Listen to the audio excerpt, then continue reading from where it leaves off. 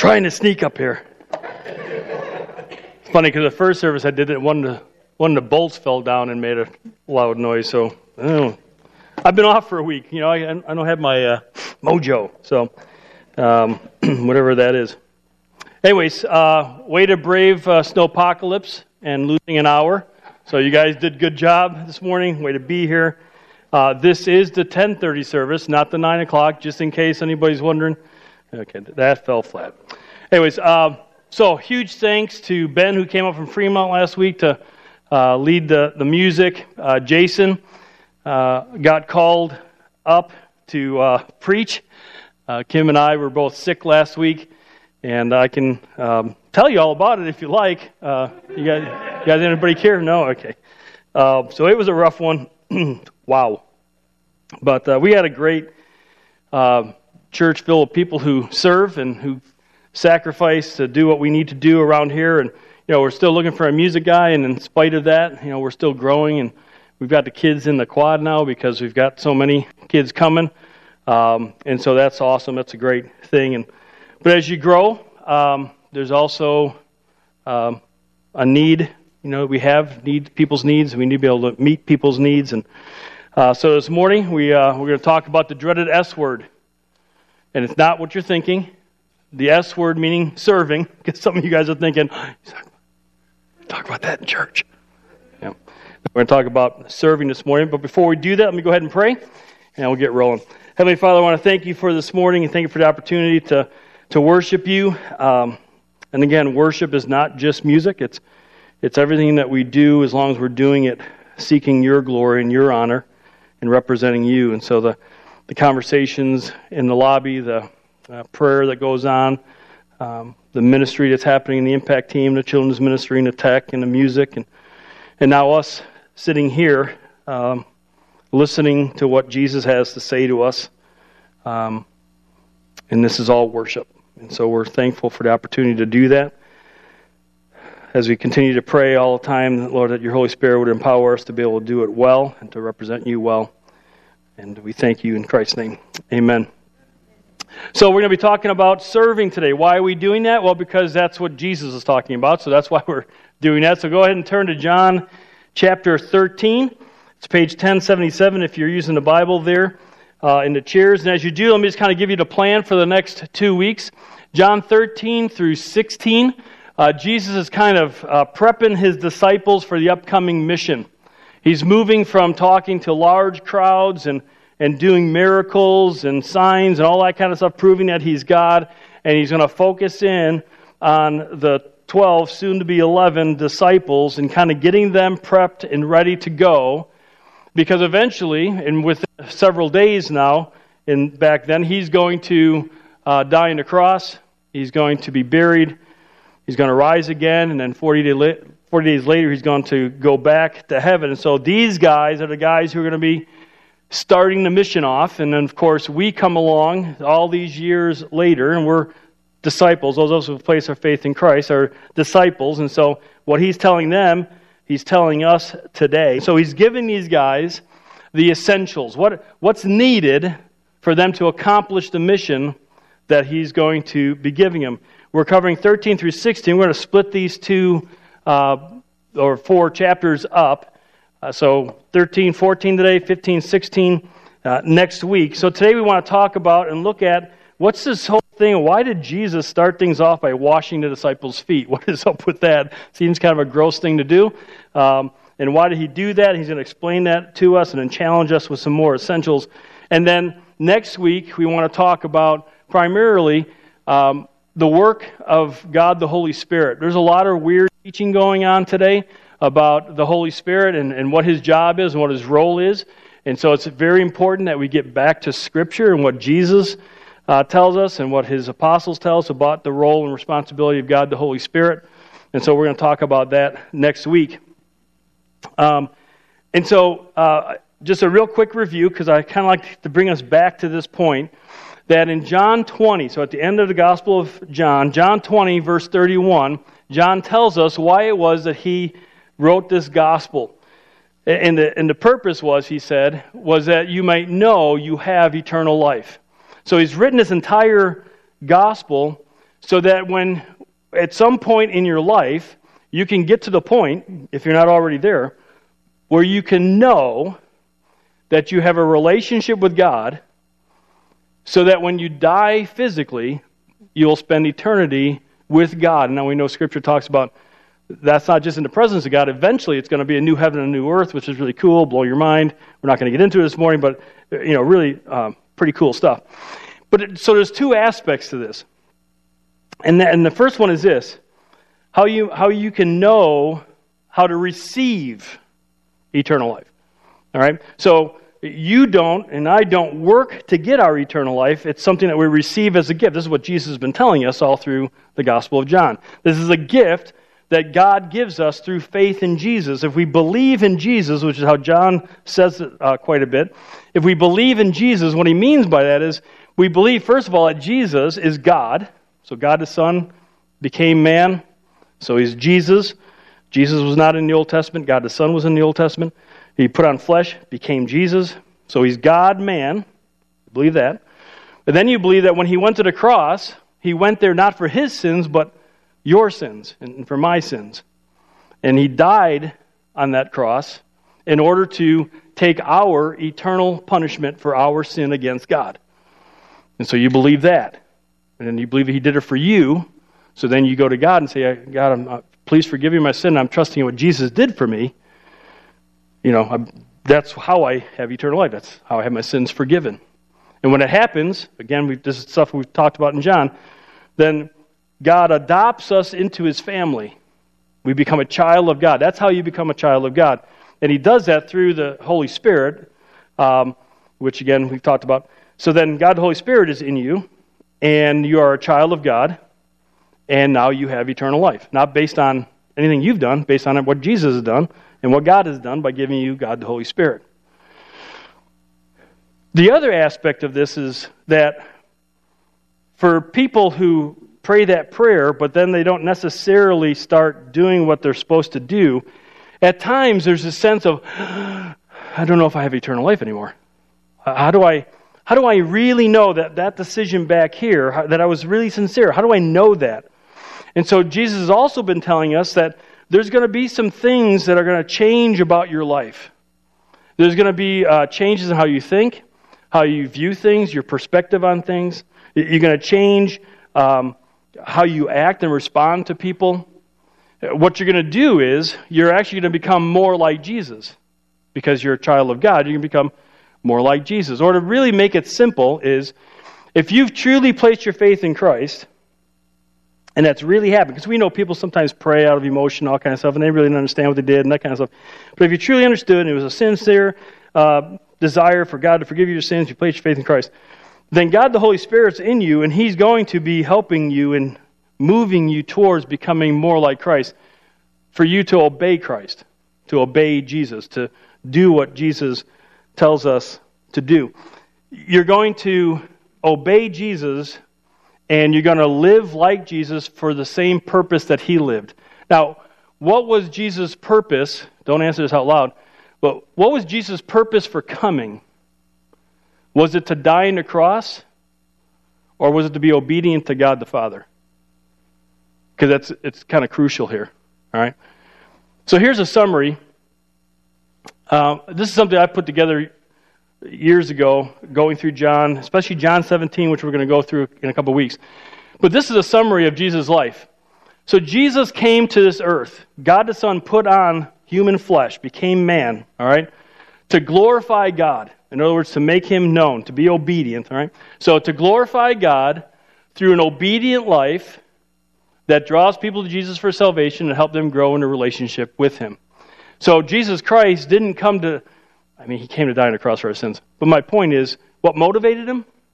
What motivated him is that he wanted to be obedient to God the Father. So he comes to this earth, he glorifies God, he makes him known, makes who God is and how he operates known to everybody. Then in obedience, he goes to the cross, not for his sin, but for yours and mine. And he goes through all of that for us in order to draw us to him for salvation. And then, of course, he's helped people grow in their faith. Well, that is a great summary for all of us who say we believe in Jesus, who say that we are disciples of Jesus, who say that we are followers of Jesus. That's different ways of saying the same thing. If we're following Jesus, then we will do what Jesus did. We will live the way he lived for the purposes that he lived. Now, I get it. Some Christians will, verbally say, yeah, I believe in Jesus, but they'll look at that and go, yeah, Harold, I'm not really sure. Well, listen, again, don't ever take my word for anything. Okay? Just study Scripture. Read it for yourself. Find out what Jesus actually says means following him. Don't take my word for it. Don't take anybody else's word for it. And if I could just say this as respectfully as I can, don't take your word for it. Take Jesus' word for it. Okay? And that's kind of I'm sorry. I'm a little bit pumped up. I missed last week and I'm back at it, All right. So, when Jesus said, follow me, that's what he meant. Live life my way for the purposes that I've lived my life. And so he's prepping the disciples for the mission that they have, because Jesus came to bring the gospel. Now, the disciples, they're going to be bringing the gospel. We as disciples are supposed to be bringing the gospel. And so he's prepping them, getting them ready, because he's eventually going to be gone. And so he wants them to know what they need to know. But it's not just one of the, and we're going to look at some of the essentials today about making the mission successful. But it's not just that this is essential to making the mission successful.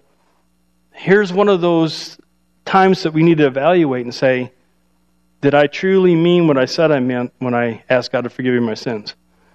Do I truly have eternal life? Am I a child of God? Not because doing these things make you a child of God, but because when you place your faith in Christ and God the Holy Spirit is in your life, you will do these things.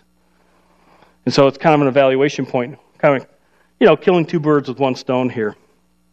All right, so if you were Jesus, and he's got 12 right now. Eventually, I'm telling you a little bit of the story ahead of time. I don't know if you know this, but he ends up losing one of the guys. And so, if you had these 11 ragtag guys, not really well educated, not really, kind of uncouth, if I may use that word. I don't even know what it means, but it sounded good. So you got these guys that are just kind of bumbling around and they're following after Jesus, and they're kind of a lot more like us than maybe some really hyper-spiritual people, because they're always asking questions that seem to be obvious, and we kind of do the same thing from time to time. But if you wanted them to be able to accomplish a mission of bringing a message to the entire world, what would you want them to know? Like, what would you want to train them to do? Maybe you'd want them to train them to be more articulate, speak well, or maybe you want them to be trained to how to win friends and influence people. So you want some influencers, some people who can use the internet well, or the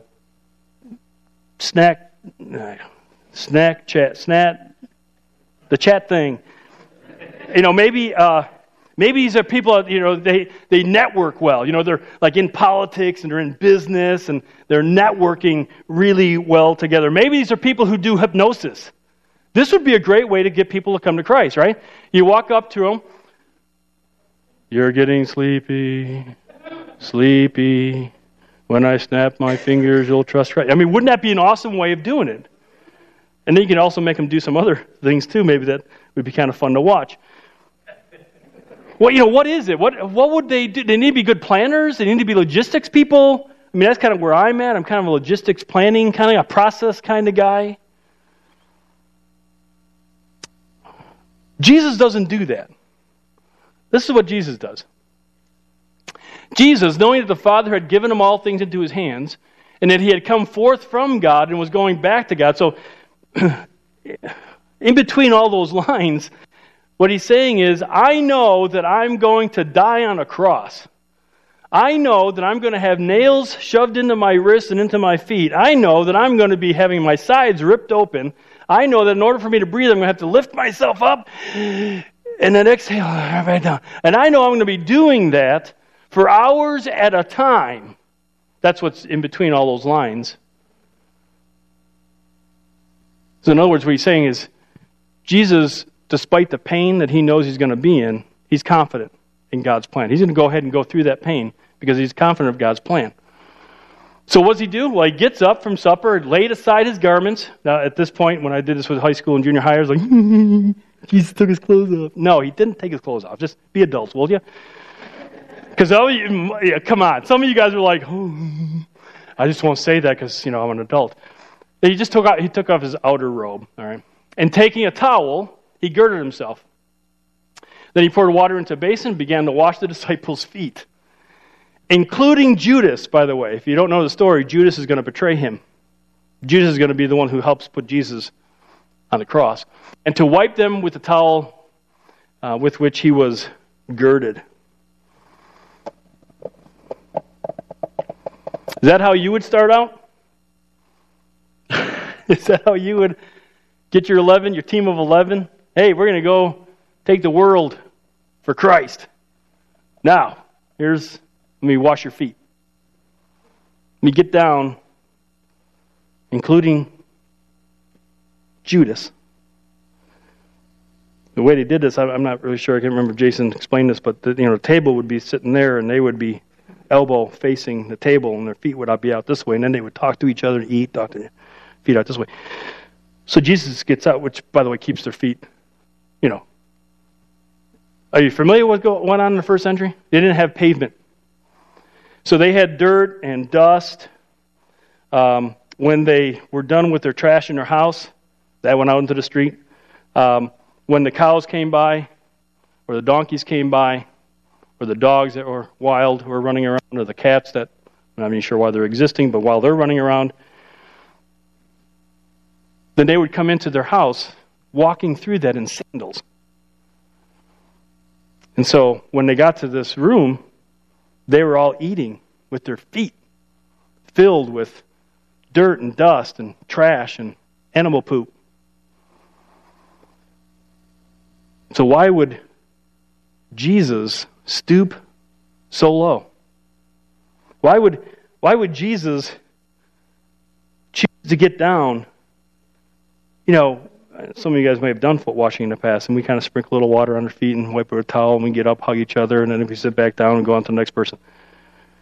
Jesus is down literally washing their feet, taking the dirt, the dust, the trash, the dog poop off their feet. Jesus. God. Anybody finding that to be a little uncomfortable? Certainly, Jesus should be able to say, hey, guys, I'm God, wash my feet. No, he doesn't. He washes their feet. And then on top of that, what does this have to do with getting the message out? What does this got to do with anything? Well, Jesus tells us. So when he had washed their feet and taken his garments and reclined at the table again, hopefully he washed his hands, he said to them, do you know what I have done to you? You call me teacher and Lord, and you are right, for so I am. If I then, by the way, the Lord and the teacher, I'm Lord first before teacher, washed your feet, you also ought to, or you must, or you're obligated to wash one another's feet. Now, why should we? I'm sure the disciples were sitting here thinking to themselves, why should we? Why do I know that? Because we would be asking that question. Why do I know that? Because we do ask that question. Why do I need to do that? Why do I need to serve? That's where Jesus is going here. So he says this, for I gave you an example that you also should do as I did to you. Truly, truly, hey, listen up. This is important.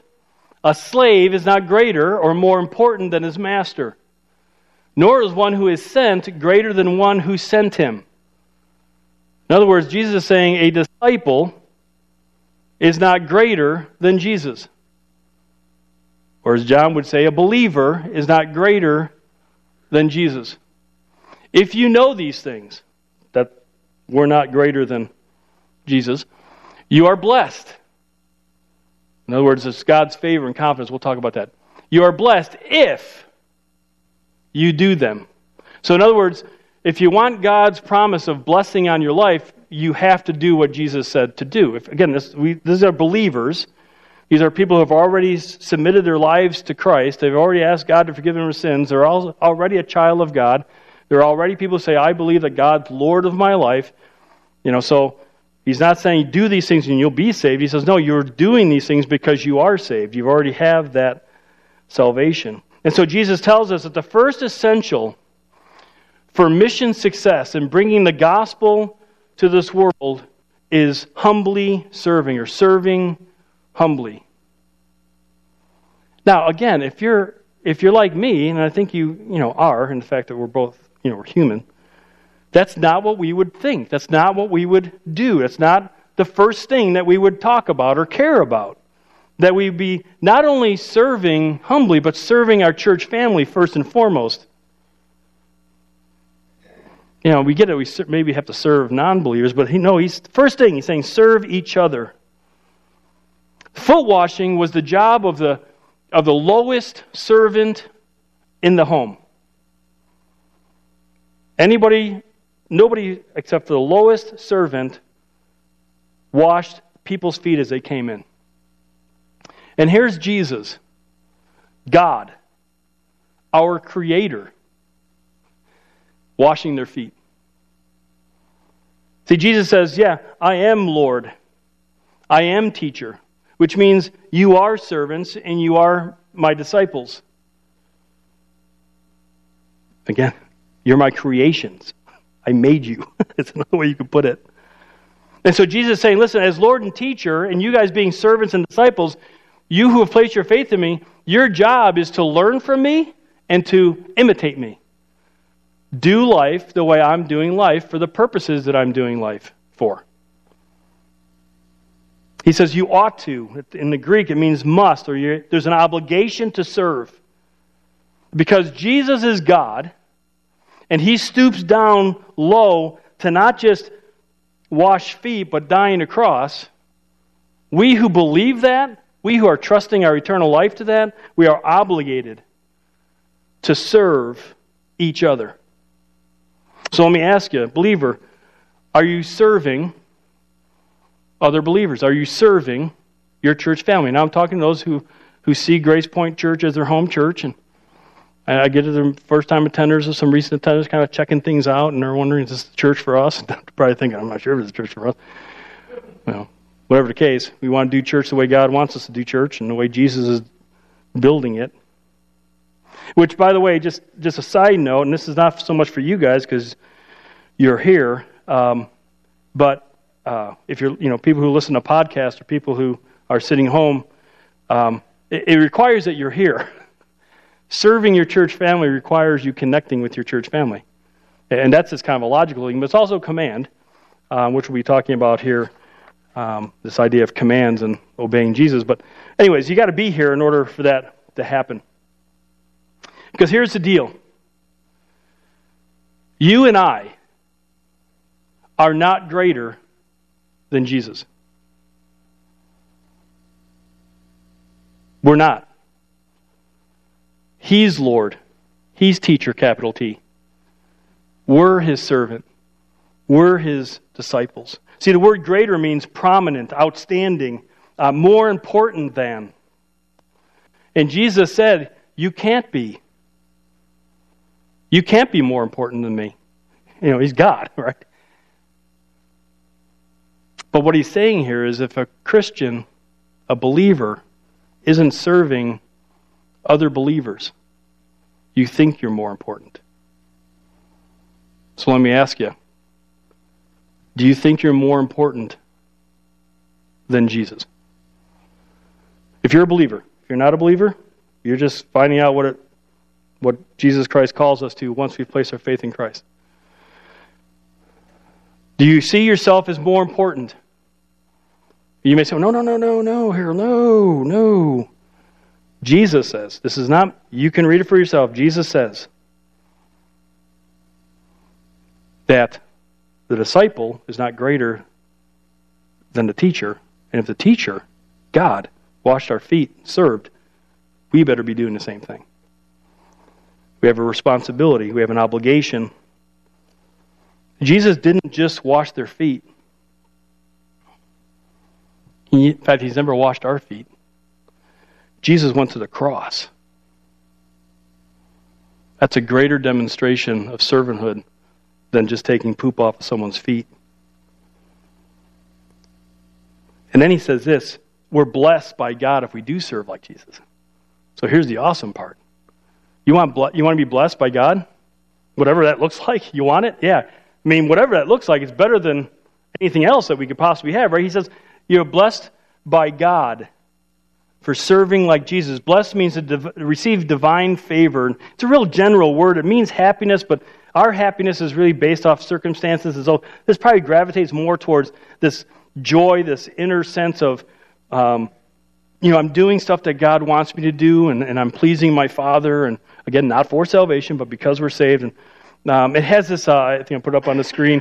Yeah, it's kind of like God's attaboy, when we're doing what he wants us to do, and he's going to give us the attaboy. Way to go, slap us on the back, smack us upside the back of the head, whatever, in love. Because I've had it the other way too. You ever have somebody in your life that you respect say, hey, way to go. You did a great job. That's awesome. I'm so proud of you. And you kind of walk around going, I shouldn't be so proud of myself, but I'm feeling pretty good, right? Because it feels good, right? When someone recognizes what you've done, God's recognizing what you're doing. When you serve the way Christ served. It also gives you kind of a sense of confidence that you are truly saved, if you want to put it that way, because you're doing what God's called you to do, and you're doing it. It's not easy. Serving is, we'll talk about this, serving's not easy. But you do it because you love him, because you know. And if I could just say one more thing on this. And I want to say it more gently maybe than I did in the 9 o'clock service. Because my heart really hurts for people, Christians, for people in general, but for Christians who have a difficult time distinguishing between what are their thoughts and what are God's thoughts. Christians who have a tendency maybe to spiritualize their own thoughts. That happens a lot of times because they're not in the Word. And they really don't know what God's thoughts are. They're just going off of what they think they might have heard me say or some other pastor say or some neat thing on Facebook, some meme with some actor who never said what that thing says it says, and all that kind of, that's kind of, I'm going to share that, whatever.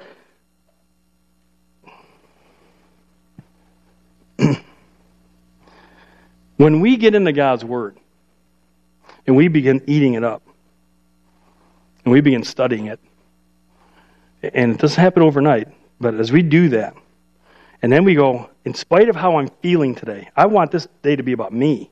I got things that I want to do. I got things that I got to get done. I want people to make sure they understand where I'm coming from. I want people to respect me for what I've got. Me. When you can finally get to the point in your life where you begin to set that aside, because it'll keep coming back, by the way. You got to keep setting aside. Okay, and I'm going to do it God's way. I'm telling you, your Christian life will lose the depression. Your Christian life will lose the discouragement. You'll lose the disillusionment. Why? Because now you're doing life God's way. Listen, I know this battle. I live it every day. If you ask people who are on our leadership team, who's the person who can go around and make critical comments about our building? This guy. I'm a frustrated perfectionist. And then I start doing that with life in general. It starts with picking on myself. And then it starts picking on others. Now I'm upset with myself. I'm upset with people. But, you tracking with me? Those of you who struggle? Get your mind back where it needs to be, focused on Christ, and then responding in spite of how you're feeling.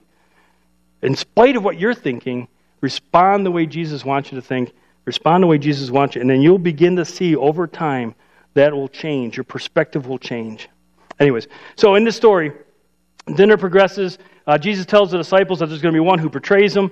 And so they're like, what's going on there? Peter talks to John. John says to Jesus, hey, who's it going to be? And Jesus says to John, hey, I'm going to dip some bread in here. And whoever I dip the bread and then hand it to, that's the guy who's going to do it. But he must have said it quietly, because if you read the story, he does that, but nobody responds. You would think that if it said it loud enough, then the other 11 would see him hand it to Judas, and then it would have jumped to Judas. They're going to keep Judas from betraying Jesus, but they don't. And so it must have been kind of a quiet thing, or maybe there's so much talking going on, they didn't hear, whatever the case.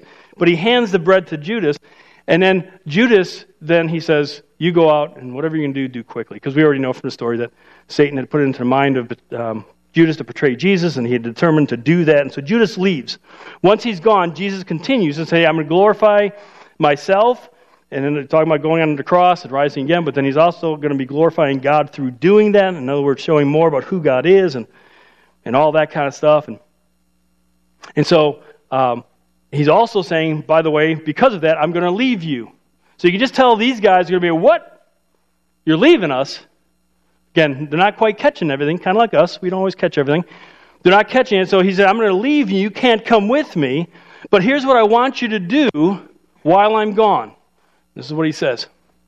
A new commandment I give to you, that you love, and that's the agape love, which means self-sacrificing love, that you love one another, even as I have loved you, that you also love one another. By this loving each other sacrificially, all men, both believers and non-believers, will know that you are my disciples if you have love for one another. He talks about love quite a bit here. And so it only makes sense that Jesus would command them to love sacrificially right after it's their obligation to serve each other. So essential number one, serving together. Essential number two is loving sacrificially, because serving is, I'm getting my essentials mixed up. Serving is hard. It's not easy. It's time consuming. You can't do all the stuff that you want to do. You can't spend time on your leisure time that you may want to spend time on. You know, there's a bunch of other things that you could be doing other than serving. So serving is difficult. And so because of that, it says it takes time and says it keeps us from doing the things we want. Now we have to be motivated by love. Because love, agape love, is self-sacrificing. Now he says this is a new commandment. Technically, it's not a new commandment. It's talked about in the Old Testament. What makes this new is he says, as I have loved you. So now he takes love from the Old Testament and he cranks it up 100%. Saying this love, let me demonstrate for you what this love is. Let me put a measuring rod up there for you as to what love is supposed to be. This is not phileo love, the Greek word phileo, which means brotherly love. This is that kind of heartfelt, warm, fuzzy, hey, you like to hang out with each other, that kind of love. And it's not eros love, that's the sexual love. This is agape love. This is the love that Jesus demonstrated. This is self-sacrificing, the meeting of another person's need. This is pain. Plain and simple. At certain levels. Sometimes not as much, sometimes great. It's looking out for the best of somebody else, or looking out for what somebody else might need, no matter what it might cost us. It always involves cost. Us loving anybody, but certainly believers, always will involve a certain level of cost to us. Otherwise, it's not agape love. It's just phileo love. Imagine the impact on the disciples after they remembered what Jesus said, because John keeps telling us, we remembered, when Jesus was dying on the cross, and then he rose from dead, he went back to heaven, and they're sitting around, and they're talking about, and they're thinking about back when Jesus was, remember when Jesus was alive? Yeah, remember when we did this? Yeah, that was funny, oh yeah. Yeah, remember when he said, love as I loved you? And then he went to the cross? What Jesus is saying here is, you want to love agape love? I'm commanding you to love that way?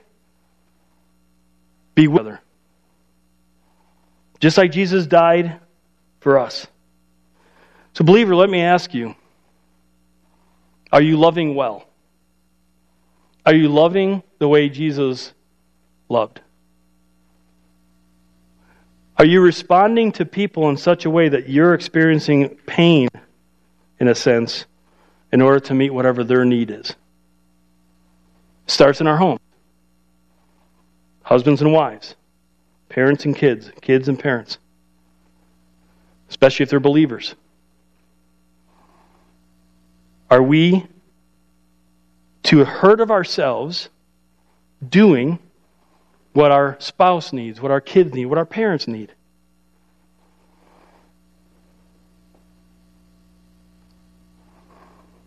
The last time someone hurt you, what was your response? A believer. It happens. It happens in church. Church family, someone says something they may or may not have meant it to be mean, but it was taken as being mean. And someone gets offended and they get hurt and what did you do with that? Sadly, often the person reacts inside. They get all worked up. And then they go tell everybody else. Rather than going to God with it. And asking God to give them the wisdom and the strength that they need to go to the person with it. And dying to themselves, not knowing how that person is going to respond to them coming to them saying, hey, you hurt me and I'd like to make this right. And rather than going to that person and experiencing that pain, they just let it go and tell everybody else about it. This happens again. It happens in church. It happens in families. It's not how God says to do it. It's not how Jesus even instructed us how to do it. Jesus gave us specific instructions. It's in the red. It's in red. That we go to the person. We show that we have eternal life by taking the hurt and doing it the way God wants us to do it, the way Christ commands us to do it. So how does this help? How does this help us be successful in the mission? Well, he says that our love shows non-believers that we are Jesus' disciples. So it's interesting because Jesus doesn't say non-believers will know his disciples by us going, I love my church family. I love my church family. I just love my church family. He doesn't say that's what's going to demonstrate. He doesn't say they'll know we are followers by telling them we're followers. Now again, that'll get out. That'll be part of.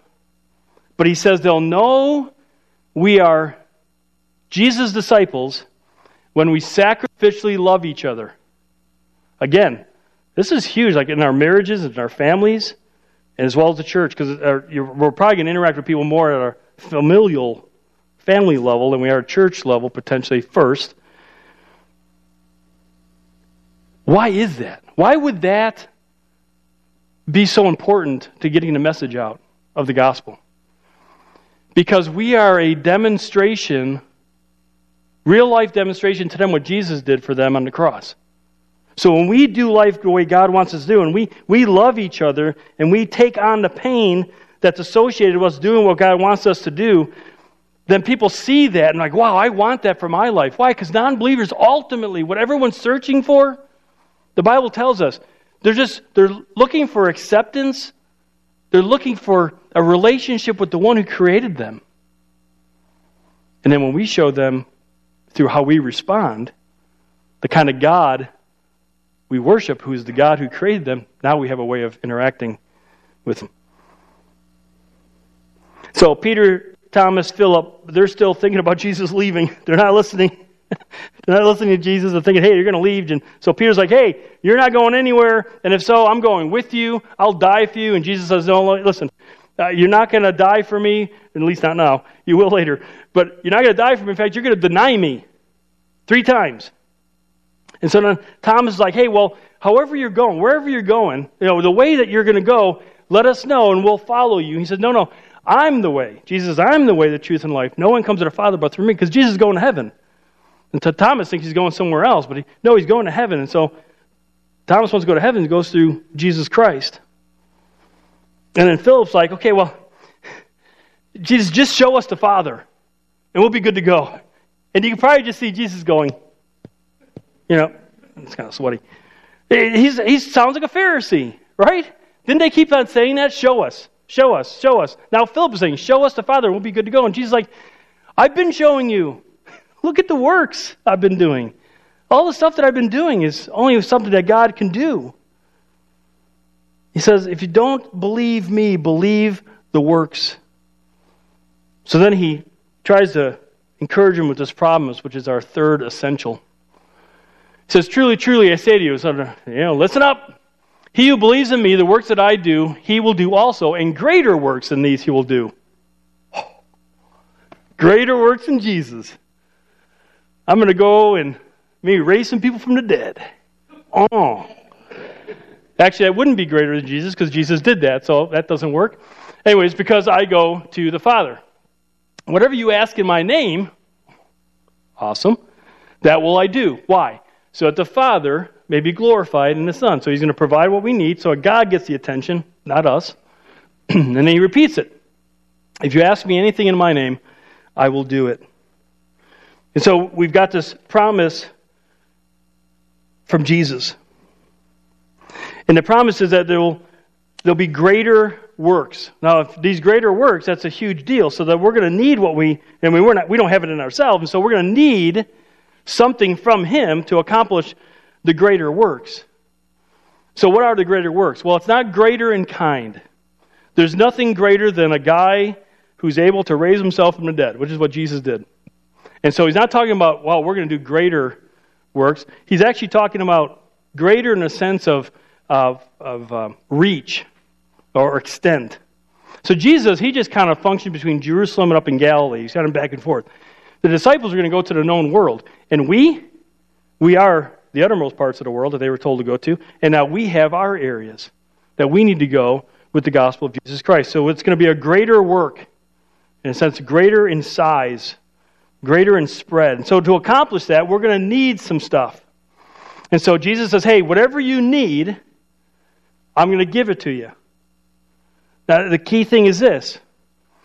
It's when we pray, we're supposed to be praying in line with his name.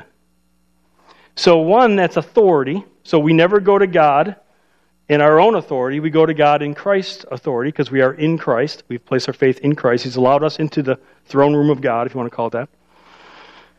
But we also pray according to his purpose, his name. His name means something, and it's his purpose. And so when we pray, we need to pray in line with his authority based on his purposes.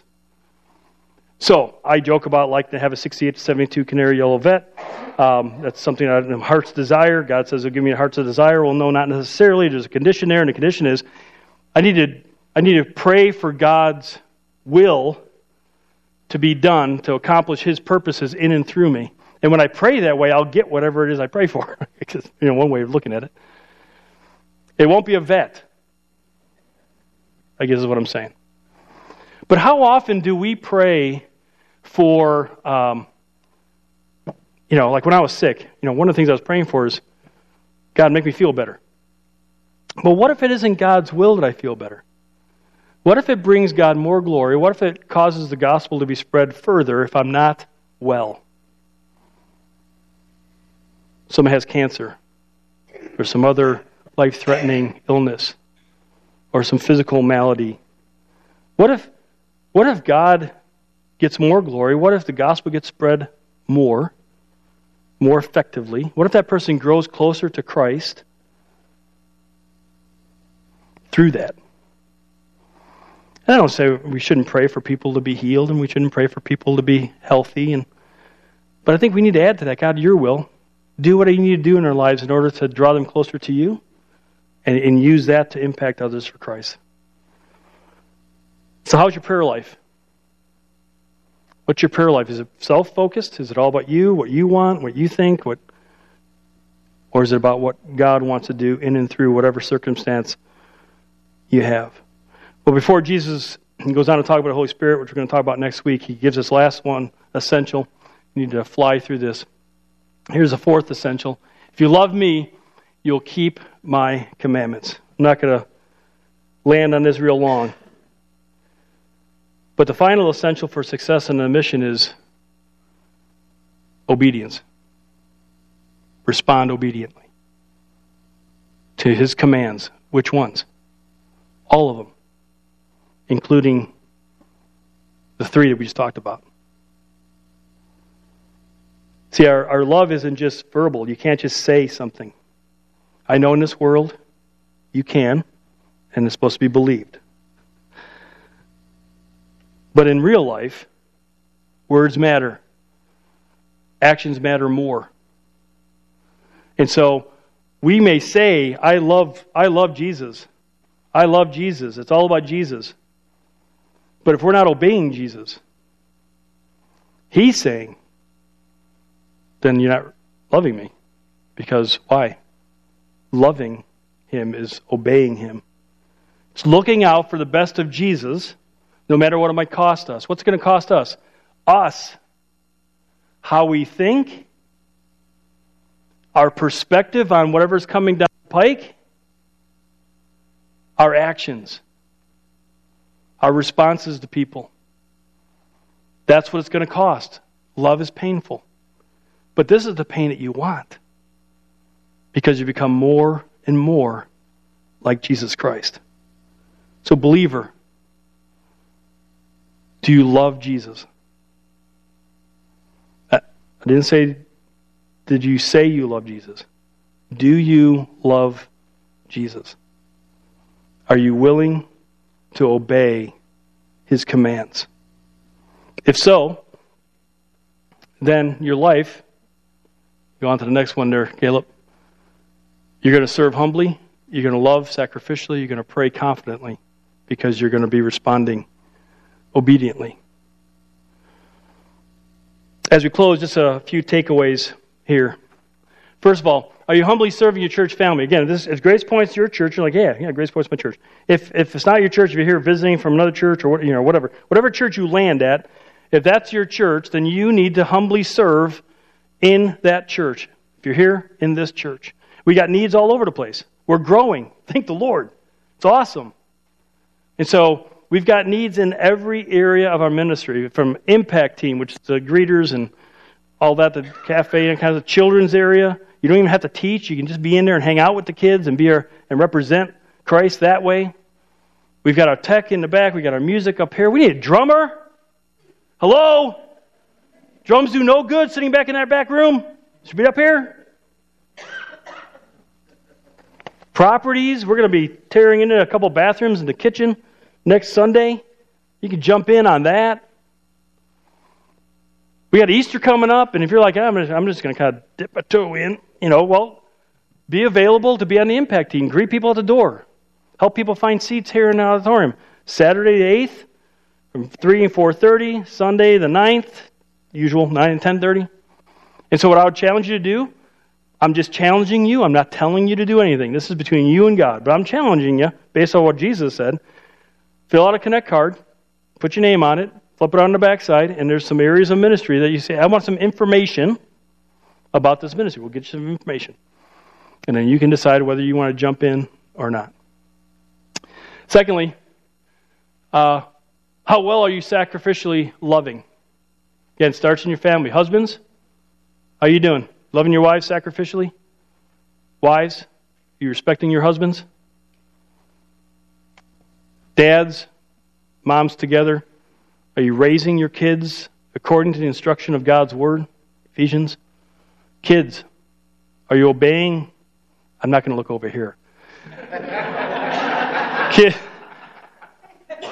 Kids, are you obeying your parents in the Lord? 3,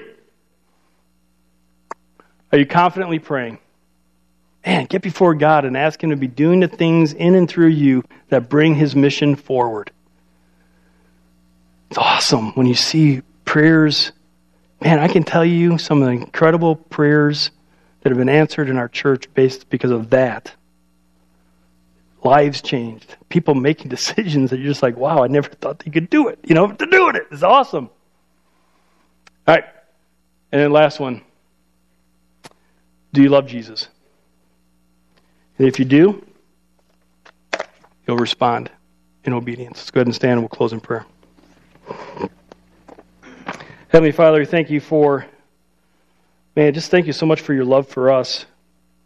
That God the Son would be willing to become man and die in our place and secure an opportunity for us to have eternal life if we would just trust you, would just place our faith in you, to believe in Jesus. Lord, I pray for us who are here this morning who are believers, and specifically those who would call Grace Point their church. Lord, that you would work in their hearts and their minds, and just you convince them through your word and through your Holy Spirit to do the things that they need to do. And in that experience, the blessing that comes, the joy that comes, we'll be sure to give you the praise and the glory in Christ's name. Amen. Thanks for being with us. Have a great rest of the day and week.